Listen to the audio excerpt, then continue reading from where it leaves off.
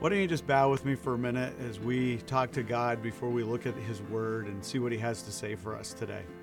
Father, thank you so much for the opportunity that we have this morning once again to look into your Word. And I thank you for the fact that your Word is powerful, that it's alive, that it speaks to us where we are right now, and it touches the issues that we deal with.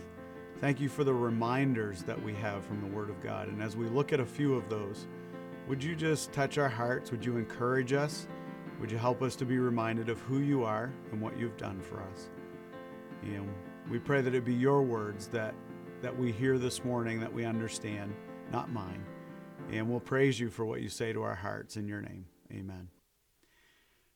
Title this morning, as I start this little sermon, this little talk, is Just a Reminder. I don't know about you, but I need reminders from time to time.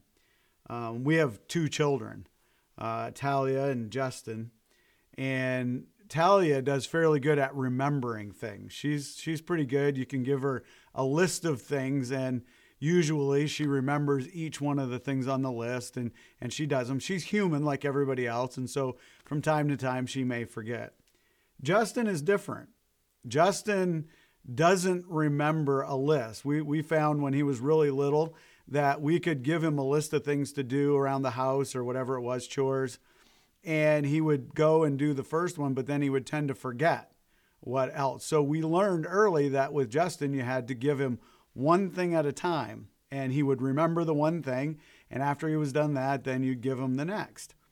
And we're all different. We all remember things differently. Maybe you're like Talia and you're good at remembering a long list of things to do, or maybe you're more like Justin where one thing kind of catches your attention and that's what's got you for right now. I forget important things. I write them down or I put them in my phone. I mean, you're probably like me. Maybe you have an app on your phone that reminds you of things. My struggle is I put them in on my calendar and then I forget to look at my calendar. So I still don't remember. Or maybe you're like me and you have a little notepad and you write things down on the notepad. It's a sticky note and you stick the sticky note on something and then you forget that you stuck it there, and so you forget anyway. We need to remember things. We need to be reminded of things because we forget. And so this morning, I just want to take a moment and I want to do just a reminder. Just a little reminder. Sometimes we forget things on purpose. We decide we don't want to remember something. We don't want to put our mind there. And so I want to call a couple of things back to your remembrance this morning. Maybe they've just kind of slid away and you've forgotten. Maybe you chose for a little bit just not to remember, or maybe you don't even know these things at all, but I want to bring them to you this morning. Here's the first truth that I want you to remember today, and that's this. God is still God. This could be on your mind in the middle of what we've faced over the last 7-8 weeks. Maybe you're sitting there this morning and you're saying, is God still in control?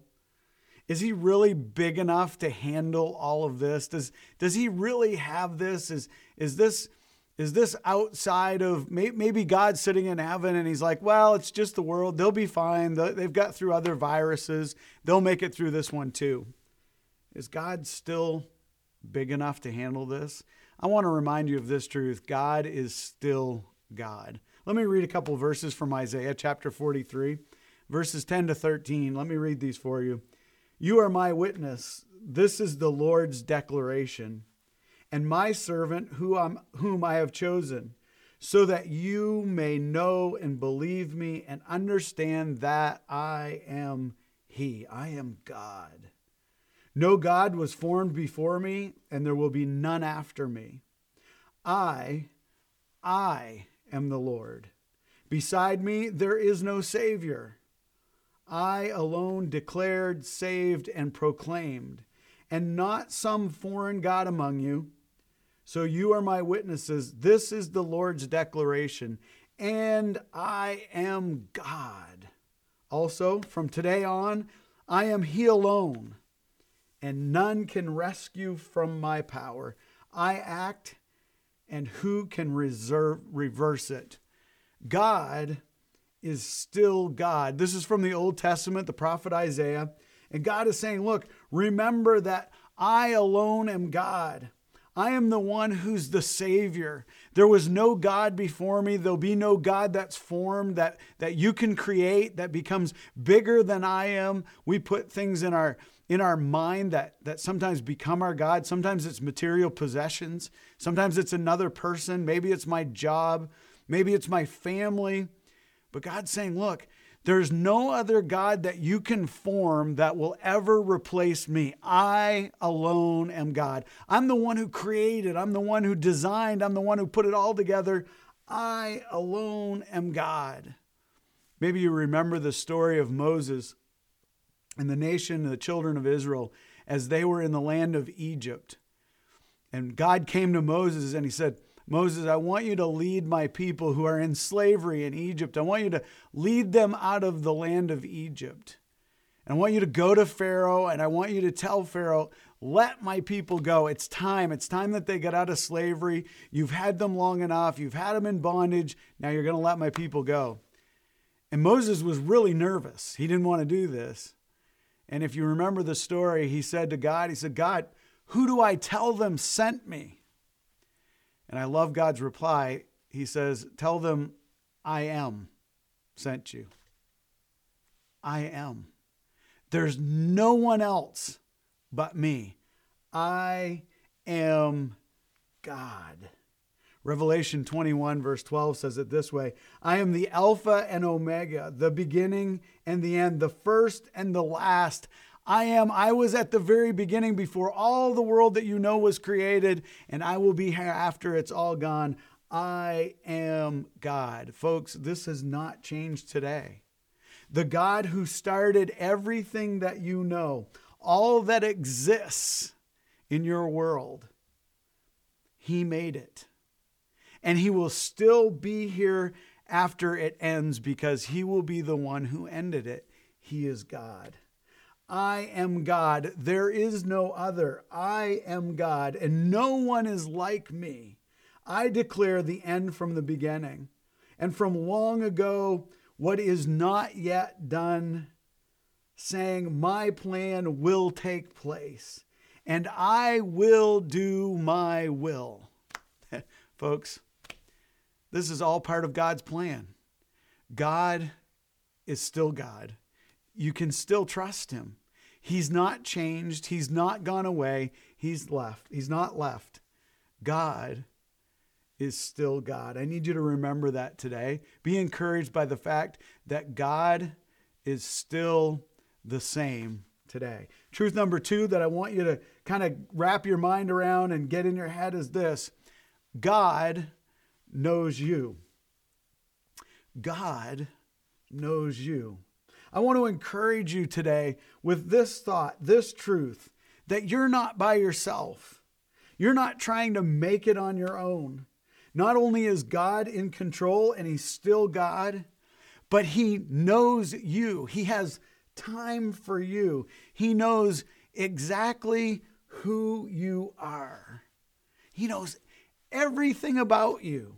Listen to these verses with me, if you would, from Psalm chapter 139. I'm going to start in verse 13 through 18. Listen to this. For it was God who created my inward parts. You, God, knit me together in my mother's womb. I will praise you because I have been remarkably and wondrously made. Your works are wondrous, and I know this very well. My bones were not hidden from you when I was made in secret, and when I was formed in the depths of the earth. Your eyes saw me when I was formless, and all my days were written in your book and planned before a single one of them began. God, how precious your thoughts are to me. How vast their sum is. If I counted them, they would outnumber the grains of sand. When I wake up, I am still with you. Did you see all that we just read there? God knows you. He knows you because He made you. He knows every part of you. He knows the anxious thoughts that you've had this last week. He knows the frustration that you've had because things are going slower than you want, or you can't do things that you normally do, or you can't go places the way that you normally go to them. He knows all of that. He created you, but he didn't just create you and wind you up on it with a giant spring and let you go. And when the spring runs out, you just kind of die. You know how the little toys that you wind up and they run around the room, and when the spring runs out, they're all done and you got to go wind them up again. God didn't do that to us. God knows every bit of you. He put life, he breathed life into you. He is the creator who is completely involved in every aspect, every part of your life. The verses we read there in Psalm says this. It says that your days are numbered and planned by God. God knows what's going on in your life. And before you took your first breath, God already had a plan for your life. You are precious to God. God loves every aspect of you today. God is thinking about you right now. You think, how can that be? There are billions of people in the world, but God is thinking about you. He's thinking about me. He's thinking about what's best for me and for you right now. He's thinking about what you need in your life right now. He's thinking about the people that you need to be an encouragement to you in your life right now. He's thinking about the people that you need to encourage right now. He's thinking about you. In Ephesians, Paul tells us this, that God chose us before he laid the foundation of the earth. Wow! I'm just this little guy sitting in South Paris, Maine, teaching Mossbrook Church right now, but did you know that before he laid the foundation of the earth, he knew about me? And he knew about you. God knows you. In another place in Scripture, God reminds us of this fact that he carried me since our birth. In other words, his hand, his strong hand, his incredible hand of strength and mercy and grace is carrying you. It's maintaining you. It's keeping you going. It's sustaining you even now. God, by his strong right hand, lifts us up and carries us in the middle of things that we don't completely understand or we don't necessarily like, or maybe they make us nervous or anxious. God is there and he knows you. God knows you and loves you. He cares about you. God is still God. Third truth that I want you to kind of be reminded of this morning is this. God created you for his glory. Let me say it again. God created you for his glory. Throughout the book of Isaiah, Isaiah makes these statements. He says that, now this is what the Lord says. The one who created you, I have redeemed you. I have called you by name. You are mine. Everyone who bears my name and is created for my glory. He created humanity back in the Garden of Eden. He created Adam and Eve in his own image, in his own likeness, for his own glory. You were created for God's glory, to bring glory to God. Now, you might be sitting there this morning in your sofa or in your easy chair having your coffee or wherever you find yourself this morning. You may be sitting there saying, okay, Tim, that's great. I was created for God's glory. But how do I do that? How do I bring glory to God? Well, you bring glory to God by allowing God through his Spirit to transform you, to change you. Let me read a verse to you from 2 Corinthians chapter 3, verse 18. Here it is. We all, with unveiled faces, are looking as in a mirror at the glory of the Lord, and are being transformed into the same image from glory to glory. This is from the Lord, who is the Spirit. The word transformed there in that verse says this. It means this: to make a dramatic change in character or in life. Or maybe a dramatic change in appearance. You've all seen the shows, right? Where somebody goes in and they're going to get transformed. A transformation show where they transform their looks from how they've lived for the last 20 years. And they go in and they do their hair and their makeup and new dress and new clothes. And they come out and they've been completely transformed. They look totally different. Or maybe it's one of the house shows where they go in and they rip the house all apart and then they have the big reveal at the end, all the rooms of the house that have been transformed, they've been changed. Well, that's what God wants to do in you and me. And Scripture tells us this, that as we look in the mirror of the Lord, as we get into the Word of God and we study it for ourselves and we see who God is and we see who Jesus, His Son, is and we see who the Spirit is, then that person of God begins to transform our hearts and our lives and change us into the image of God Himself. And as we're changed into that image, we bring glory to the one who created us.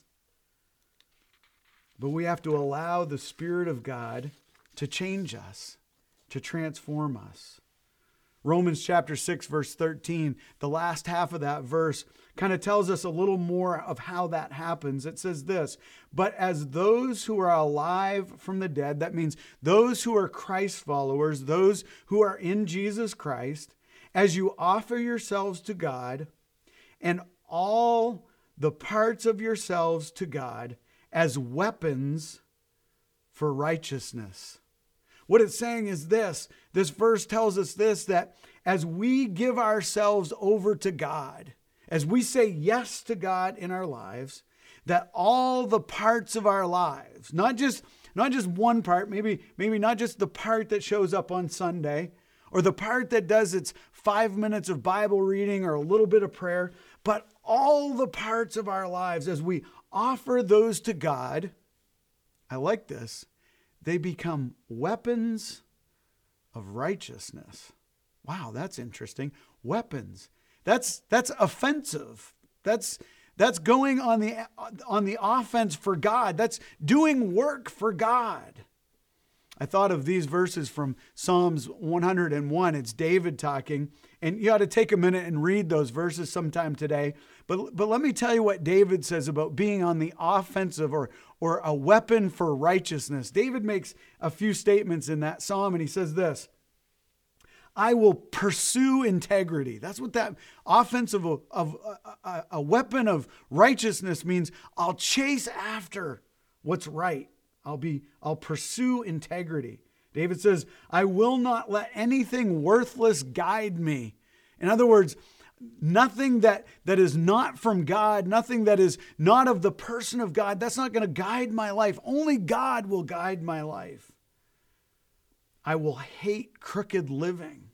I will stay away from perverse ideas. I will not tolerate slander or gossip in my life.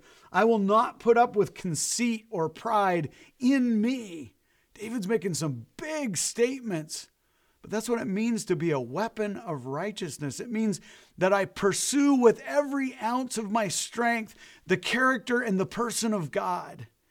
And I chase it to the point where it consumes me and the people around me see it.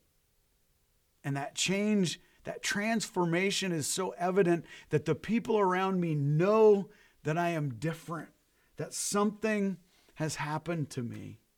And as that change takes place in me, I bring glory to God. I bring glory to God because my life becomes a picture of Jesus Christ. You bring glory to Him by telling everyone you know about Jesus, right? My life is transformed and I live more like Jesus. And because I live more like Jesus, now I begin to tell everybody that I know about Jesus. 2 Corinthians chapter 4, verse 15 says it this way: indeed, everything is for your benefit, so that as grace extends through more and more people, it may cause thanksgiving to increase to the glory of God. This verse tells us this, that the more that I talk about God, the more that God transforms my heart and gets a hold of me, the more I talk about Jesus, the more I give away Jesus to other people. And the more that I give away Jesus, the more his name increases and increases, and the more people know him, the more thankful I become for what he's done in my life. Pam and I, in our devotions over the past week or so, have been back reading the book of Acts again. And at the beginning of the book of Acts, one of the things that has grabbed my attention, and it always does, is as the church starts, it's in the end of Acts chapter 2, the first time that they talk about this, that the people begin to get together and they read the word of God, or they listen to the disciples tell the truth of who God is. They begin to practice their discipleship with one another. They begin to have communion together and fellowship together and live for God together as a community. And it says that they share everything and had everything in common. And the end of that passage says this, and God added to the church daily, and their numbers kept growing. And then you see all the way through the book of Acts that little churches were planted in little towns as the disciples went out and shared the truth of Jesus Christ. They brought glory to God by sharing the truth of the love and grace of Jesus Christ. And you and I, that's what God wants from us. He wants us to bring glory to him by sharing the truth of the change, the transformation that God has made in us. He wants us to give that truth away. And in the middle of a hopeless situation where people are frustrated and life is not the way that it normally is, folks, now is the time to share the change that Jesus has made in you, the hope that you have in God, in Jesus Christ. Now is the time to give that away. Now is the time to share that with the folks around you. Remember today, you can bring glory to God by sharing the love of Jesus Christ with your neighbors, with your family, with the folks you work with. You have an opportunity to bring glory to God by how you're being transformed and what you're saying to the folks that you know and love. So today, I want to remind you, I want to encourage you, God is still God. God knows and remembers you. He knows everything about you. He loves you. He provides everything that you need. Everything that you're going to need this week, God has it. He knows you. He knows before you ask what you need. So go to him. Ask. He's like a loving father who loves it when his children come to him and ask for what they need. God knows you and loves you. And your purpose this week, today, your purpose in your family, your purpose at your job, your purpose this week in the community that you're living in is to bring glory to God. Remember that just because life is different, we're still called to be active followers of Jesus Christ. You can do it. Be the church this week. Father, thank you so much for your word. Thank you for the opportunity that we have to live it out each day. Thank you that you're still God. You're still in control. You still have us in your hand. Thank you for the fact that you know us. You love us. You remember us. You have not forgotten us. And you care about everything that we face. Thank you. And thank you that we're able to bring glory to your name by continually being transformed into the image of your Son. And then giving away the love that we've received from you. God, grant us the grace and the strength to live for you this week and to be an example of your greatness to the folks that we rub shoulders with. In your name we pray. Amen.